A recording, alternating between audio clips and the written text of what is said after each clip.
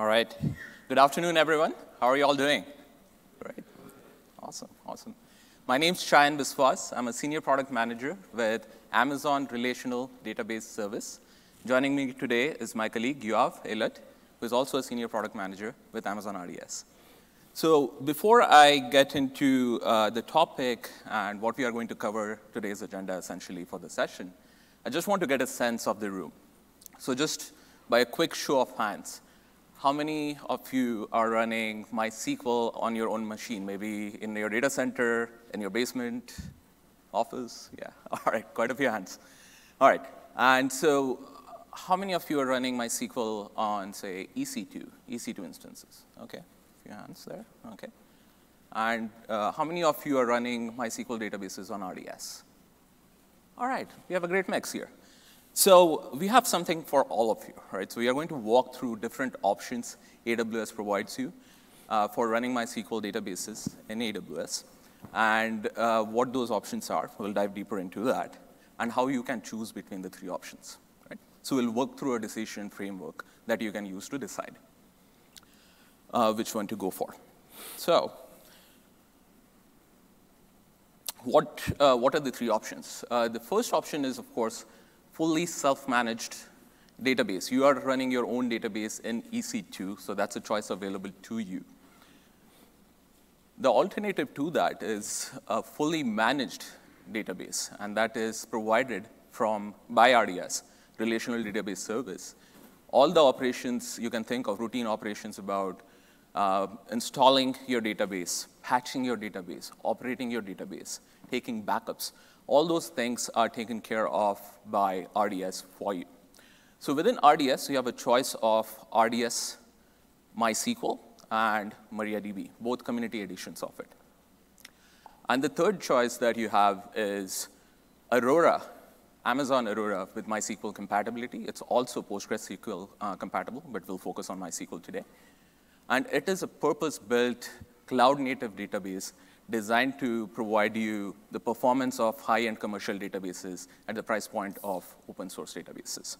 So we'll give a quick overview of those options, and then dive deeper into each of those options and how you can compare and contrast these choices.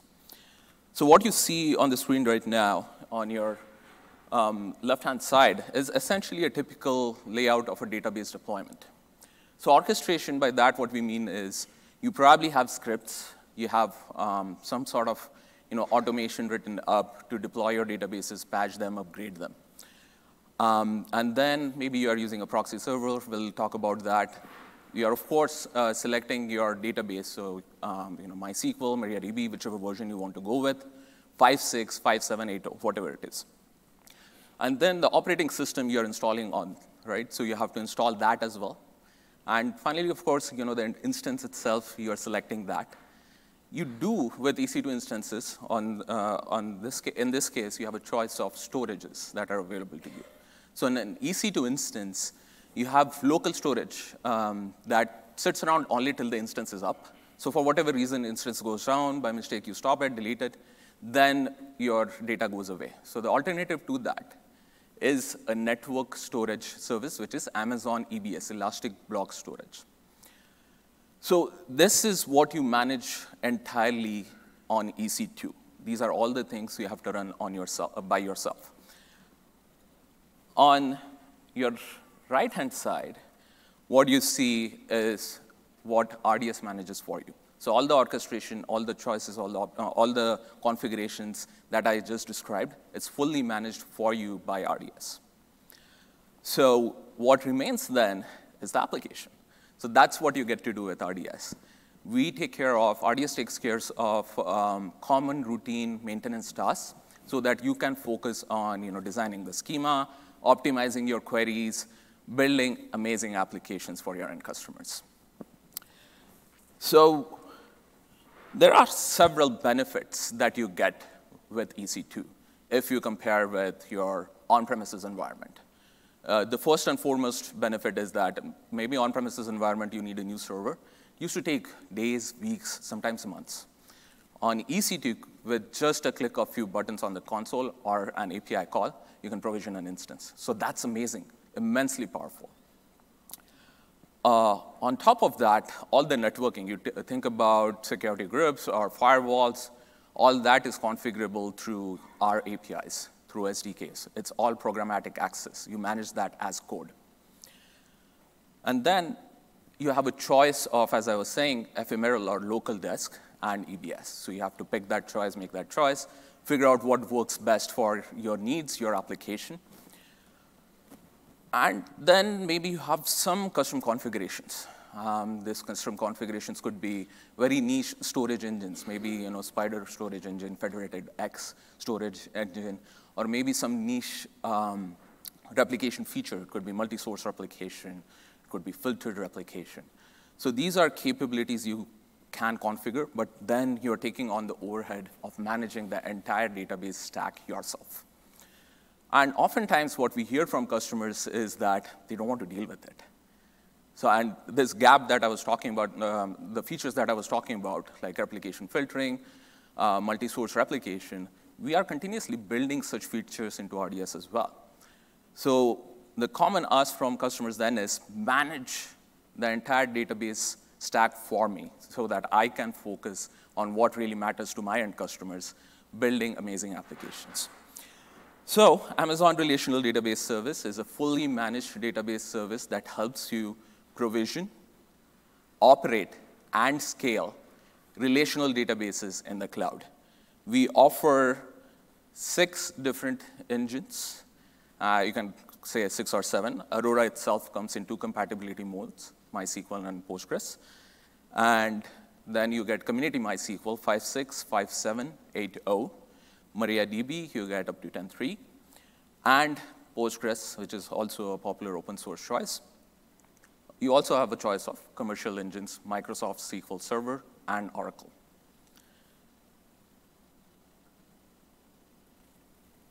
With Aurora, I'll talk a little bit more about what we have done here. We have completely innovated on the storage layer. We'll get into the details of that. What that gets you is speed, performance, and availability of high-end commercial databases at a price point and simplicity that you experience from open source databases like MySQL.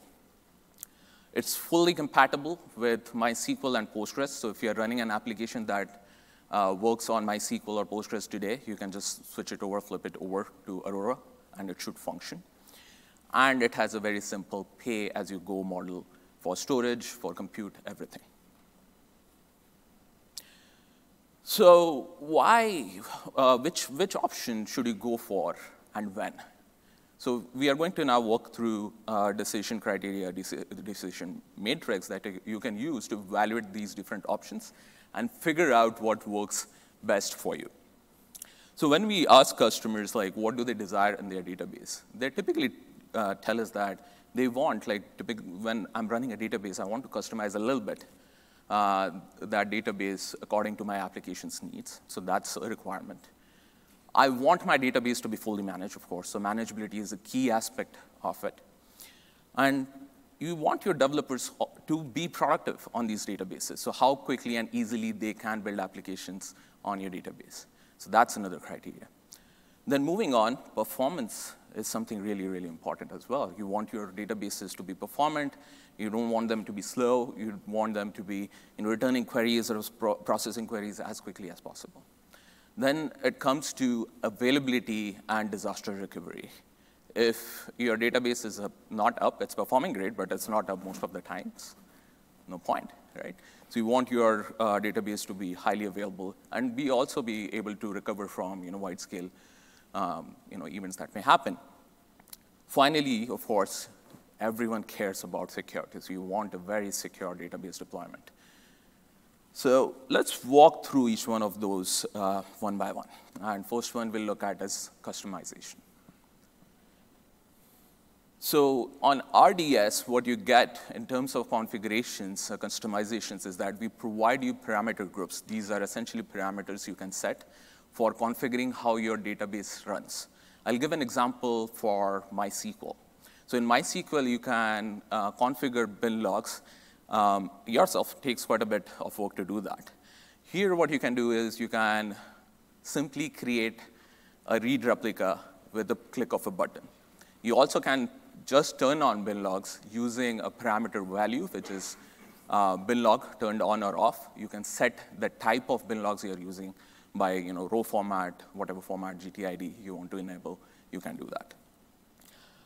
Database choices that you get with RDS include open source ones, of course, MySQL, MariaDB, if we talk about the MySQL side of the world, and Aurora as well. So you have a choice of those three things.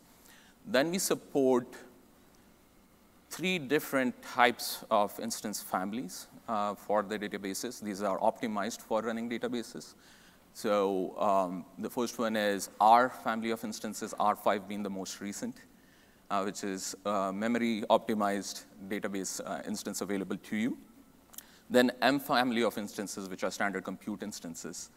And finally, T family of instances. So all 3 options available to you. Coming to database storage, you can pick within EBS, Elastic Block Storage Service, you get a choice of provisioned IOPS or SSD. You can pick what works best for you. You can set how many PIOPS you want or provisioned IOPS do you want. Or if you go with Aurora, Aurora uses a purpose-built log-structured distributed storage layer. We'll provide details of that, so you have that option as well available to you. Finally, in terms of backups, they're backups are taken on an automatic basis. You can schedule them as well. And they are shipped out. The snapshots are shipped out to S3 so that you can keep them there for durability purposes. And everything that we talked about is, of course, available to you through APIs, through SDKs, through the console. So it's as easy as just going to the console, clicking a few buttons. You can create a bin log read replica. You can scale up your instance, scale down your instance, take a backup, take a snapshot, restore a snapshot, do point-in-time recovery. All those operations are very simple and straightforward. Coming to EC2, all the orchestration that I talked about is your responsibility. You have to build the scripts. You have to write the automation for it. You can, in terms of plugins, extensions, different storage engines, I gave an example before, Spider Engine or Federated X Engine. All that you can, of course, install. Typically, those are not very common cases.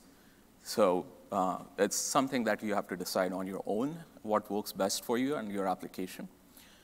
Then you have to also install the operating system yourself, patch it yourself, install the database, patch it, upgrade it, manage it yourself. And in terms of compute instances, there are a few choices that are available to you in addition to what RDS supports. Maybe there's a very large, or you want a specific type of an instance that's not offered. That's a choice. And database storage, of course, EBS or local storage, you work with it. Backups are totally your responsibility. Nothing is automated. You have to make sure you use something like MySQL dump or Percona Extra Backup to take the backups from your database and store it securely, maybe in S3, wherever you prefer. So overall, that gives you some control and management in terms of what you can do on EC2 instances, but mostly customers are looking for a fully managed service. That's what we hear from customers. So let's dive deeper into the manageability aspects and what RDS provides you in that area. So for that, I'm going to hand over to my colleague, Yav. Okay. Thanks, Chan. And before we move any further, maybe if we could turn on the timer at the bottom of the stage, so just so we can pace ourselves more accurately. Or does any of you have the time? I'm kidding. OK, so let's talk about manageability. So we'll focus. What did I do? Sorry. So we'll focus on the manageability capabilities of RDS running open source engines, the standard MySQL and MariaDB engines, and then how it's different in Aurora, which is the MySQL compatible engine that we also offer on RDS. So some of the core things that you basically get with any RDS engine is, like Cheyenne mentioned, automated operating system and database version upgrades. You can scale, you can change the instance sizes very easily. The bin log replication is managed for you by turning on some parameters, as we mentioned. So all of these things are basically done for you. So that reduces a lot of the manageability, the management work that you need to do. You can look at the logs in the AWS standard log services. Basically, in CloudWatch logs, you can look at the logs, and you can probably, in most cases, you want to correlate that with application logs or logs from other sources in order to do your troubleshooting. So all of that these are the benefits that you get from running it as a managed database service instead of running it yourself. A few things that came out this year for those of you who already know RDS and are here to learn about what's new. So new instance families upgraded to R5, M5, and T3 from last year's R4 and T2 and so on. That's one thing. We increased the storage limits up to 64 terabytes and 80K IOPS. So that obviously allows you much more read and write scalability. And per second billing is something that's being rolled gradually across various AWS services. So there's a certain minimum, but after that, you pay only by the second. So I don't know if you're planning to run your database just for a few seconds, but if that's the case, it might turn out to be a little bit cheaper. Okay. Let's talk a little bit more about backups and snapshots. So backups is what we usually call the periodic backups that we take. So every day there's a backup that gets stored, so you can do point-in-time recovery to any day that you want. And you can also take manual snapshots, as we usually call them. So you can take an entire dump of your database into Amazon S3 and do whatever you want with that. You can share it across accounts. You can share it across AWS regions. So you get all those options. Your data, even though your database is running as a managed service on AWS, it doesn't mean that your data is hostage in any way. You can just take it and anywhere you want outside of RDS, outside of AWS. You can take it wherever you want. Okay, let's talk a little bit more about Aurora specifically. So in Aurora, as we said, there is a specially designed storage system. It's not Amazon EBS or EFS or any of the other familiar ones. This is a storage system that we developed, which is purpose-built for databases. And the way it works is very much what you would typically find in a database, more so than in a storage system. So it's not block storage or file storage. It's actually what we call log-structured storage. So every time the database writes something, the logs get written at the end of sort of conceptually this huge log file, which is stored in the storage system. And that allows us to go back in time to any point to see how the logs, or you can roll back your database to any point in time to the way it was before. So every time you write, it basically gets added at the end as in terms of our implementation. But the MySQL database simply sees a storage system that stores pages just like any other MySQL database. Another really nice thing is that your data gets stored 6 times. So that's, it's very unlikely that it'll be lost. It's pretty durable if we have 6 copies of everything. And that gets stored across 3 availability zones. So whatever region you choose, Northern Virginia, you would have in 3 availability zones 2 copies of the data in each one. So that makes the storage system very resilient. And in terms of availability, it is designed to survive, not to survive, but to stay up with AZ+1 failures. So if an entire availability zone goes down, that's 2 copies that are not responding, right? Plus another one to making 3, the database will keep running. Okay, another option which we want everyone to know about if you haven't heard about it is Aurora Serverless. In Aurora, you can just say that you don't want to choose your instance size at all. You just want it to scale up and down based on the load that your application creates on the database. So you start with a certain instance size, and if it sees a lot of traffic to the database, it'll just scale up to a bigger instance size without the application even seeing any disconnect. I mean, as you see in the diagram, there's between your application and the database, the yellow thing that says request routers, that's sort of like a proxy that holds the connections with the application. So even as we scale up the database behind the scenes or scale down, your application won't see any interruption. So you just let it run. It'll scale up and down based on the demand. It can also scale down to 0 if you want. The only issue with scaling down to 0 is it takes a little bit longer, a few more seconds to start up with the smallest instance size. So it depends on what kind of application you're running. If this is a development and test system, for example, that's a classic case where you want it to just shut down. You're not using it anymore. You don't have to remember to shut it down at the end of the day or the end of the week. It'll just scale down to 0. Then there's nothing running. You're paying 0 for that database instance. And then when the first user comes along after the break, then it'll start scaling back up.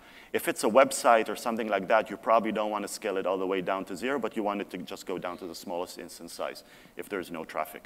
So obviously, this is the best option for applications which are unpredictable.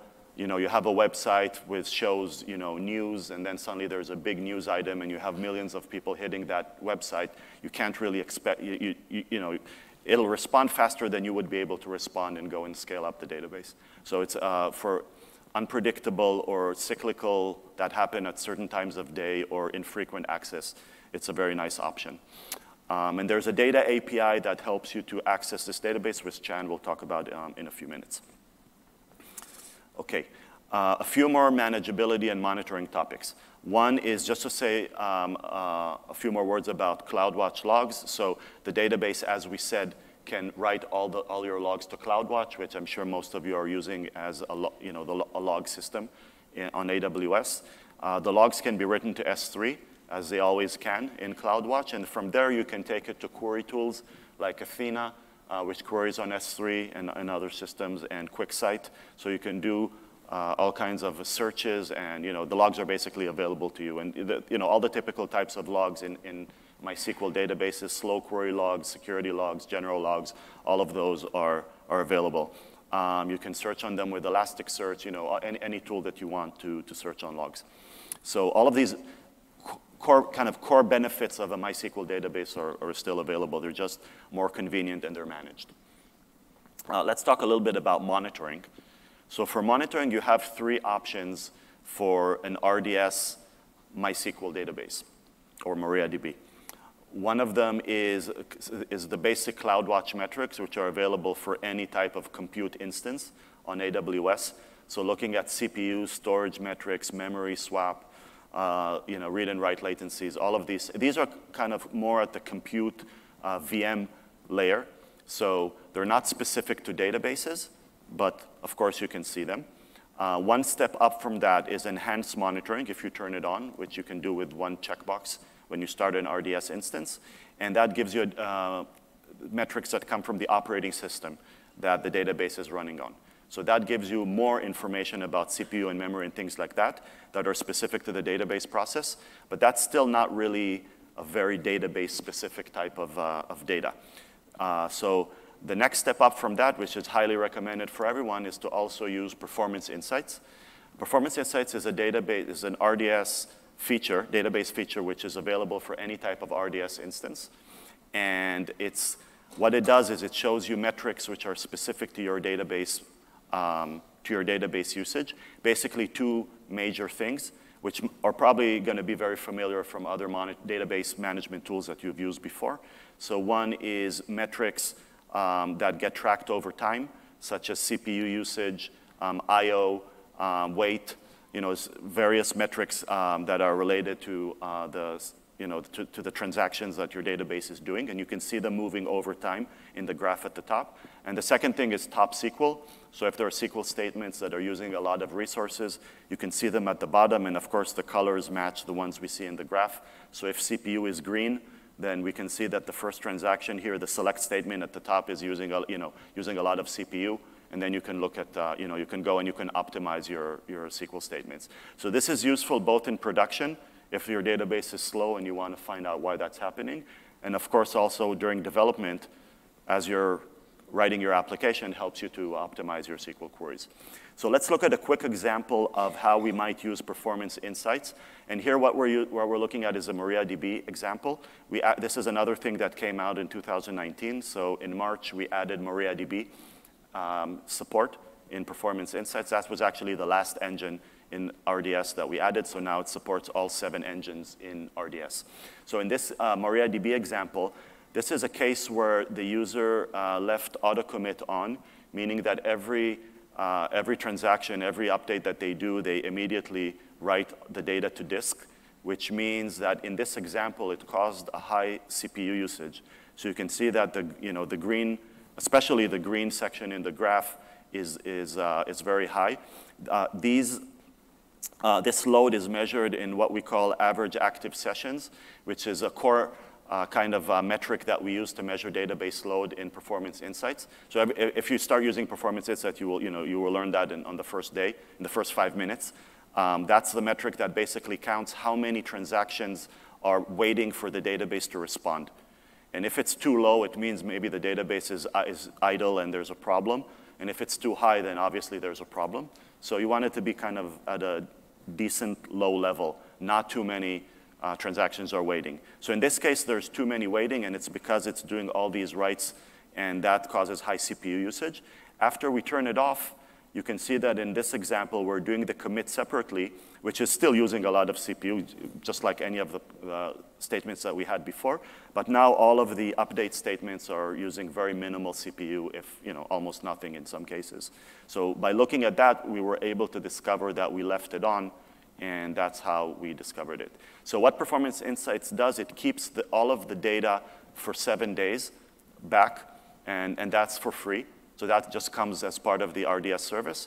And if you want, there's a paid option to keep it for longer if you need more than 7 days. But 7 days should be enough for most people to troubleshoot performance problems. Okay. Next manageability topic is recommendations. That's an option that got added to RDS a little over a year ago. And also in the category of what's new this year, we added support for parameters. So it looks at specific parameters of your database to give you recommendations if there's some settings that you have that are not recommended according to our experience running this huge database fleet. So things like non-custom parameters like change buffering enabled, which slows you down as you do writes to your database, or the query cache. So query cache is it's a setting in MySQL that I guess it seemed like a good idea many years ago, but I think it's not even supported in MySQL anymore. So the idea that if I do the same query twice, then it'll just give me the result out of the cache of the previous time I used that query, which seems to cause more trouble than it saves. So if you set things like that, then you'll see at the bottom left, you'll see that there's a recommendations with, we have a few recommendations for you for how to change these settings. And you can apply the settings that we recommend. You can dismiss it if maybe you have a good reason to set it like that. So these are some of the nice options that you get with a managed database service, that you get these types of recommendations, and you can set it accordingly. Okay, so with that, we'll move into the next topic. Also important consideration for choosing how to run your database, which is how do you make developers more productive as they're writing the applications that are using the database. So for that, let's switch to Chan. Thanks, Yoav. Okay, so management, amazing. Customization, you have control over it with RDS databases. You also want your developers to be able to use your databases as tools to power and quickly build amazing, great applications for your end customers. So let's look at what are some of the common things that developers have to work through today. So you all are MySQL practitioners, or you're experienced with MySQL, you're familiar with how databases work. Applications interface with databases by establishing connections. And these connections consume compute and memory resources on your database server. Now think of a modern application, for example, something built on Lambda, a serverless application. Lambda can scale up to tens of thousands of requests in a matter of minutes. And that could create a storm of connections on your database server. What does that do? It consumes all that precious compute and memory resources you typically want to be used only for queries, for just spinning up these connections. So that's a very inefficient way of scaling an application. There's other pieces that developers have to also deal with, and that is you typically want your applications to be up and running and be resilient, even when there are systemic or transient failures. And for that, developers have to write retry logic. If there's a failover, there's a database that's not operating at this point, you'd have to say, OK, this transaction didn't go through. I'm going to push back again. In terms of interacting with the database itself, you have password embedded in your code or in a configuration file, which is not a very secure or safe way of operating. And finally, to get over or overcome all these sort of things that developers have to build for, oftentimes we see customers deploy a proxy server. A proxy server is something that sits between your application and database, and your connections are pooled by this server so that even if there are, let's say in case of the serverless example I was taking, thousands of connections being established, there's only a limited set that's going down to the database, and it's using those pre-established connections and sharing them continuously to more efficiently scale on relational databases your applications. But these proxy servers are very similar to how you operate databases. You have to manage them yourself. You have to install the operating system, patch the operating system, patch the proxy itself. That's a lot of work. And then you have to make the proxy also highly available. So we are very excited to announce that RDS proxy is now available in preview to all of you. You can give it a try right now. And it's a fully managed database proxy for Amazon RDS. Currently available for RDS for MySQL and Aurora MySQL. And compatibility with Postgres, support for Postgres is coming soon. So as I was describing, RDS proxy gives you the ability to pool and share database connections so that you can write more scalable and efficiently scalable applications. It also increases your app availability, applications availability, because if there's a database failure that happens, so you're running in a high availability configuration, your database instance, primary instance is there, you have a standby in a separate availability zone. When the failover happens, the connections to the proxy don't get disconnected. If your application is directly talking to the database instance, you will lose those connections. Versus if it is to the proxy, those connections persist. They are retained. And once the failover completes, the proxy immediately connects to the standby that comes up. All the credentials, your database credentials that you use, usernames and passwords that you use for establishing these connections, they are now stored in AWS Secrets Manager. That's again, it's a managed service for storing and rotating your database credentials, any types of usernames and passwords.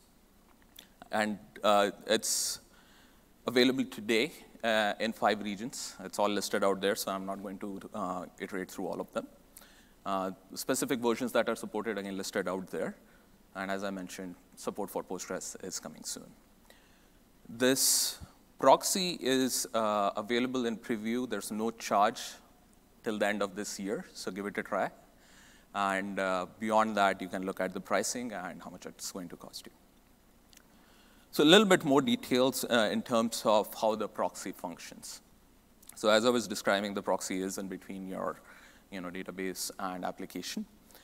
And so it's providing connection pools. It's maintaining established set of connections for your application. So whenever there's an application side request, it will match up to that. And in addition to that, it is, of course, supporting seamless and faster failovers for your databases. I'll describe that more in detail shortly. And it integrates very closely with AWS IAM, Identity and Access Management, and Secrets Manager to provide you the ability to build more secure applications.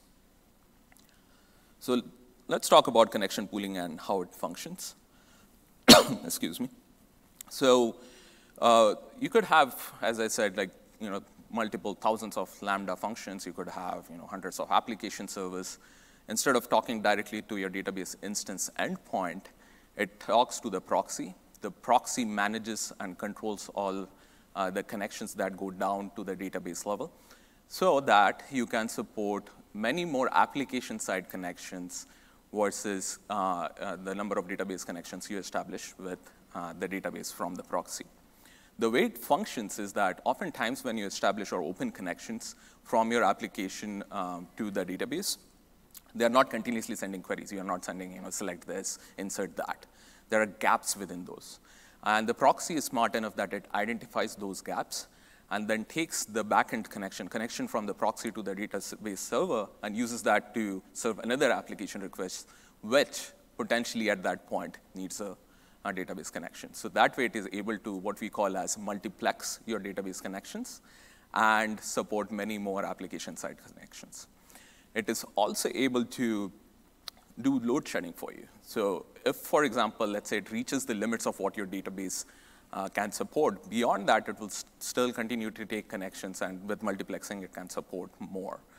It probably reaches a point where there's no more capacity left to even, in the database connection pool, that you can serve those incoming requests. So it gracefully just declines those connections. So that way you maintain predictable performance from your application, even under high load. There are a few things that can happen as I was describing the multiplexing operation. If you are using, let's say, a session variable, you set a session variable, for example, tracking a global count of orders. That means that you want that variable to be not shared with other applications. It's possible that you do it. It's not really a best practice to track it that way. But if you do use that, then multiplexing will stop. So for the life of your application's connection, the database connection will be associated with it. But you do have the choice of opting out of that, and you can specify for, let's say, this session variable that I'm setting, don't stop multiplexing. Continue to multiplex because I don't care. If another application sees this global order count, it's fine. So that's an option that you have control over. Let's also look at how failovers are better with RDS proxy. So RDS supports what we call as multi-AZ deployments. These are databases which are deployed across multiple AZs. You get one primary instance, one AZ that is serving your application traffic. It's taking reads and writes. And in case of RDS, there's a standby instance, which is synchronously replicated. So whenever if there's an issue, a network connectivity issue, you are not able to access the primary instance, RDS automatically fails over. And we will get into the details of that. When that failover happens, because now your application is talking to the proxy detects that a failover happened, and it stops running queries from your application side to the database server, holds them, pauses them. You will probably see an increase in latency. But once the standby comes up, it immediately connects you to the standby. What it does in the process is it's bypassing the DNS endpoint. The endpoints of a database instance, RDS multi-AZ database instance, or even Aurora database is the DNS endpoint. And whenever failover happens, IP addresses have to be updated there. And that could take time, and maybe you have on your application side also set up TTLs, longer TTLs, which means your application doesn't see the new standby come up for some time, depending on your configuration. Versus here, because there's no DNS involved, it can just flip over. So you get up to 66 times faster failovers with the RDS proxy. Finally, a code example of what IAM authentication and secrets manager integration does for you in case of RDS proxy. So you can say in the proxy that I always require IAM authentication. So what it forces your developers to practice is that they don't embed passwords in their Lambda functions, application code, configuration files anywhere. Instead, your passwords, you will store them in Secrets Manager, and you will use a token generated by IAM to pass through to the proxy, which then enables authentication to your database. So that's a code example written in Node.js for a Lambda function. So as you see, we generate the token, and the password you're passing is not actually a password. It's just a token that is auto-generated in runtime. Finally, you also have a choice of interacting with your database, interfacing with your database over HTTP, and that's a data API. This became available last year and is available for Aurora Serverless. Typically useful for scenarios where you're not able to potentially configure a database driver, JDBC driver. It's probably a very small, tiny application, IoT application, which you don't have much compute or memory there. So you want quick, short requests. It's very useful for those scenarios. So for the next stage of developments and new announcements we have in Aurora, I'm going to transition over to my colleague Yoav. Okay, thank you. Okay, let's talk a little bit about machine learning. Show of hands, how many of you have failed to notice that AWS talks about machine learning a lot these days? One corner of this topic is how do you run machine learning if the data that you want to run it on is sitting in a relational database, like MySQL? So how do you get the data from the database to the service that you want to run, to those services that are available at AWS, and then run it there and then get the results back and put them back into your database? How does your application do that? So traditionally, it's been a lot of work to do that. So adding ML, especially if you want to just run predictions on the data. So you have data in your tables in the database, and there's some algorithm that you want to run on it to get prediction for what the user is going to, what the customer is going to do, what the next thing to do when you want to analyze text. Run all kinds of algorithms on tabular data. So traditionally, you would, first of all, need to select or train the machine learning model. It might already be available, but if it's not available, if you're building machine learning models, you would build it, deploy it somewhere like Amazon SageMaker, and then you would need to write some application code that would go get the data, query the data from the database, and then format the data, because every machine learning model looks for a little bit of a different format. JSON, CSV, text files. Even if it's CSV, it can be different columns, so you need to carefully format that. And then you need to call the machine learning service, get the data back, reformat it back to whatever format you were using, and then load the results to the application, or maybe write them down, write them back to the database. You would have to build some kind of pipeline or ETL or something that will go through all of that. And there's not that many people that have done that successfully because there's so much work. So what people tend to do with data in their relational database is just do the whole thing offline. So you have some desktop tool, Jupyter, or one of those machine learning tools, and then you just you read the data, you do something with it, and it's usually a data scientist that will do that kind of work and look at the results, and the company will do something with those results. So how do you make the whole thing online so that your application can actually do that directly as part of your code? So Aura Machine Learning, which we released last week, it gives you a very, very simple, easy way to connect from Aura directly to these machine learning services. And what it does, it's basically, it has an integration with some of our machine learning services, and we're going to add more. At this point, we have SageMaker and Comprehend. I'll talk a little bit about them. And all you need to do is to basically use a SQL query using the syntax that I'm sure every one of you is an expert on as database developers. And you just have a function that calls the algorithm that you want. So I can just do a select statement where I just select the columns that I want plus the result of that algorithm, and it's just another thing in my query, and that actually calls these machine learning services behind the scenes. So just a simple SQL statement, and it's low latency because we optimize the data transfer between Aurora on one side and the services on the other side, which would have been a lot of work for you to do on your own. So in that way, we go from the 6 steps, or at least 6 steps that we saw now, to just 3 steps, where you optionally train the model if you need to. Then in step 2, you just run a SQL query, you get the results, and your application has just read those values from the result. You can update or insert them back into the database. You can do something with them in your application. So let's look at some examples of what that might look like. The first example is fraud detection. So let's say that you're processing payments or credit card transactions or something like that, and you have an algorithm that detects fraud, right? And it looks at some of the data and decides whether this transaction looks suspicious. So you might put a database trigger where the database trigger calls a function, in this case called isTransactionFraudulent, which you see on the left, and passes a bunch of columns to the function. And if it's equal to true, then you roll back that transaction. It's just a piece of SQL. You don't have to know anything about SageMaker or wherever that algorithm is running. Second example, which is maybe my favorite, is sentiment analysis. So there's an AWS service called Comprehend, which can do sentiment analysis. So you pass a piece of text, and it tells you if the sentiment was positive, negative, or neutral. So if you pass, Cheyenne and Yoav are the worst speakers I've ever heard, then it'll probably, hopefully, say sentiment equals negative, and we'll give the probability of what that sentiment was. So in this example, you can see that we're calling a function that's called AWS comprehend detect sentiment, and the text EN means that it's in English, and then if it was negative, we'll do whatever.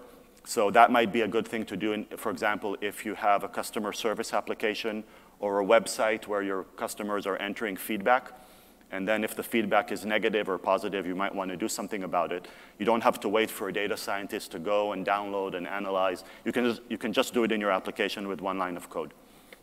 And the third example is if you have a classification algorithm where you're looking at customer spending history, for example, and you're trying to classify customers by how much they're predicted to spend in the future.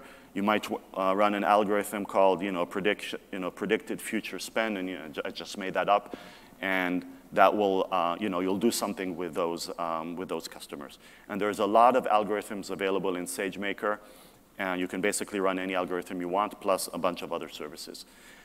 So one final thing on Aurora Machine Learning is how are we optimizing this data transfer. So I mentioned that we built a mechanism that transfers data back and forth so that you don't need to do that yourself. So how do we do that? So let's say in this example that I have a table full of user feedback and great product, good job, bad job, whatever, and we want to analyze the sentiment of these, every row in this table. And as it happens, Comprehend is a service that can receive 25 rows at a time. So there is a batch interface where you can transfer, and that really saves a lot of network traffic, right? Because the latency would add up if we did it one row at a time, go to Comprehend and back and Comprehend and back. So what we do is we batch these. So no matter how many rows you have in your table, we would, in this case, transfer the first 25 rows to Comprehend and get the result back. That would be done asynchronously. So while your application is waiting for the query to return, Aura can send that request to Comprehend. Aura can go on and do other things. For example, like sending the next 25 rows, the whole thing is asynchronous. And then when all the results are back, then the query will go back to your application. So all of that is done asynchronously. You can configure the number of rows depending on how well your algorithm can scale. So some algorithms can do great with thousands or tens of thousands of rows at a time. If that's the case, set the batch size to be much bigger, and then the whole thing will go much faster. Okay, so switching topics, let's say a few words about the next thing on our list, which is performance. So a few quick things about how RDS helps with performance. So the first thing is read scaling. So as we touched on before, you can have read replicas for your MySQL database where you have the primary instance that is reading and writing, plus you can have up to 5 read replicas. And those read replicas, each of them can also have a standby instance, typically in a different availability zone, so that all this entire setup of 1 plus 5 database instances becomes more highly available and more resilient. Each of them can do binlog replication. You can use GTID if that's turned on if that's also turned on in the MySQL database on the other side. Okay. Talking for a little bit about Aurora. So in Aurora, which is the kind of enhanced MySQL engine, you can have up to 15 read replicas. So that gives you more read scalability. And the replication lag is very low because all of these replicas are sharing the storage with the primary instance. So you remember that we talked about the new storage system that has 6 copies of your data and all of that. So all of these read replicas are sharing the same storage, which means that the replication is very quick, and you can configure each of these read replicas just according to the size that you need. And then one last point, if you see at the top that we're talking about reader endpoints, what you might want to do is if you have different applications that are accessing the same database, maybe one of them is the transaction processing and another one is maybe an analytics application that's reading data then what you might want to do is configure a different endpoint so that each of them goes to the read replica that you want. So for analytics, you might have a read replica with, I don't know, lots of memory or something like that, and you can choose and configure these different endpoints, but they're all going to the same database, and they're all going to the same storage. And then one last thing about that is just to compare the I/O profile of a standard MySQL database with the one that you have in Aurora. So the main thing that we're saying on this slide is essentially that if you look at the left side, a traditional MySQL database has a replica. You'll notice that the replica has its own storage. So even though it's intended as a read replica, it actually is not just reading, it's also writing, right? Because all the data that it receives has to be written to its own separate storage, even though it's only serving reads. In the case of Aurora, on the right side of the slide, you'll notice that all of the replicas are reading from the same shared storage. So that means that the read replicas are truly just doing 100% reads, either from their cache or from the storage underneath. So that gives much higher throughput in terms of transactions, and the number of IOs for every transaction is much lower. And when we look at benchmark results, we can see that comparing a standard MySQL database to Aurora, if you look at the write throughput and the read throughput, the main thing where you gain is that the throughput of Aurora is much higher. So typically up to 5 times the throughput of a standard MySQL database. So if scalability and performance is important, then Aurora is definitely something you might want to look at. Okay, and with that, let's move on to the next topic, which is availability. So Chan, over to you. Thanks. So as I was saying before, like you could have, fully managed database, amazing, controls over how you operate your database, great features, machine learning, you have fully managed proxy. All that wouldn't quite matter if your database is not running. You need it running and operating all the while, right? So we provide high availability configurations on RDS. We call it multi-AZ instances. And I'm going to give a quick deep down demonstration of how the failover happens, how we operate that. So as you see here in availability zone 1, you have your primary instance. And that's operating, that's running, and your application is talking to it. And RDS continuously monitors these instances. You also have a standby instance, which is getting synchronously replicated in a second availability zone. And for context, an availability zone in AWS terms is essentially a cluster of data centers, which are isolated. So if fault happens in one, the other doesn't get impacted. And when I said synchronous replication between the primary and the standby, this is happening at the operating system level. It's not block replication, so it's faster. Your standby is not available for reads in case of RDS multi-AZ instances. It's there so that it can immediately come up whenever you need it, if there's a failover that has to be done. RDS monitoring continuously monitors these instances so that there's no split brain situation. So in distributed systems, it's possible these are 2 instances. Each instance thinks that, hey, my partner is down. I'm going to become the writer. I'm going to become the primary. So you want to avoid those situations. So RDS becomes the third-party sort of observer, which observes which instance is not healthy and then promotes the other one. So that's automated failover for you. You can also initiate the failover on your own. Maybe you want to go to another availability zone and keep it closer to your application server, which is also running in that availability zone, so you can do that with limited downtime. And once this failover is initiated, the DNS records get updated. And your application, because it's talking to this DNS endpoint, the multi-AZ database instance endpoint, it knows that now a new instance is there, so it will start talking to it. And as I was describing previously, if you're using a proxy, this process becomes much faster because you can avoid the DNS. The proxy is what does the reconnect for you without impacting on the application side. You don't see disconnects. Next, I'm going to describe how this failover is even better on Aurora. So as we described previously, there are up to multiple read replicas, 15 read replicas you can have in an Aurora cluster, which is talking to the same shared storage. So the failover is very quick. And the reason why it's quick is the crash recovery process is faster in Aurora. So whenever a database fails over, it's as good as a database crashed, and you have to recover. So let's say you had some durable transactions, of course, and some transactions in flight. The database has to figure out, OK, what was committed, what was not committed, and get to a consistent stage. And the way it is done is you essentially checkpoint your data typically every 5 minutes, and then record the logs. And these logs, as you're recording them, these are coming through multi-threaded processes, essentially, right? So whenever each query is being executed, you have multiple threads that are processing your queries. So when you have to recover and you try to replay this 5 minutes of logs, they could take several minutes or maybe an hour, because in MySQL, traditional MySQL, this recovery process is single-threaded. Whereas when you come to Aurora, Aurora uses its distributed storage layer, and it's log structured, so each log and the delta of it is recorded.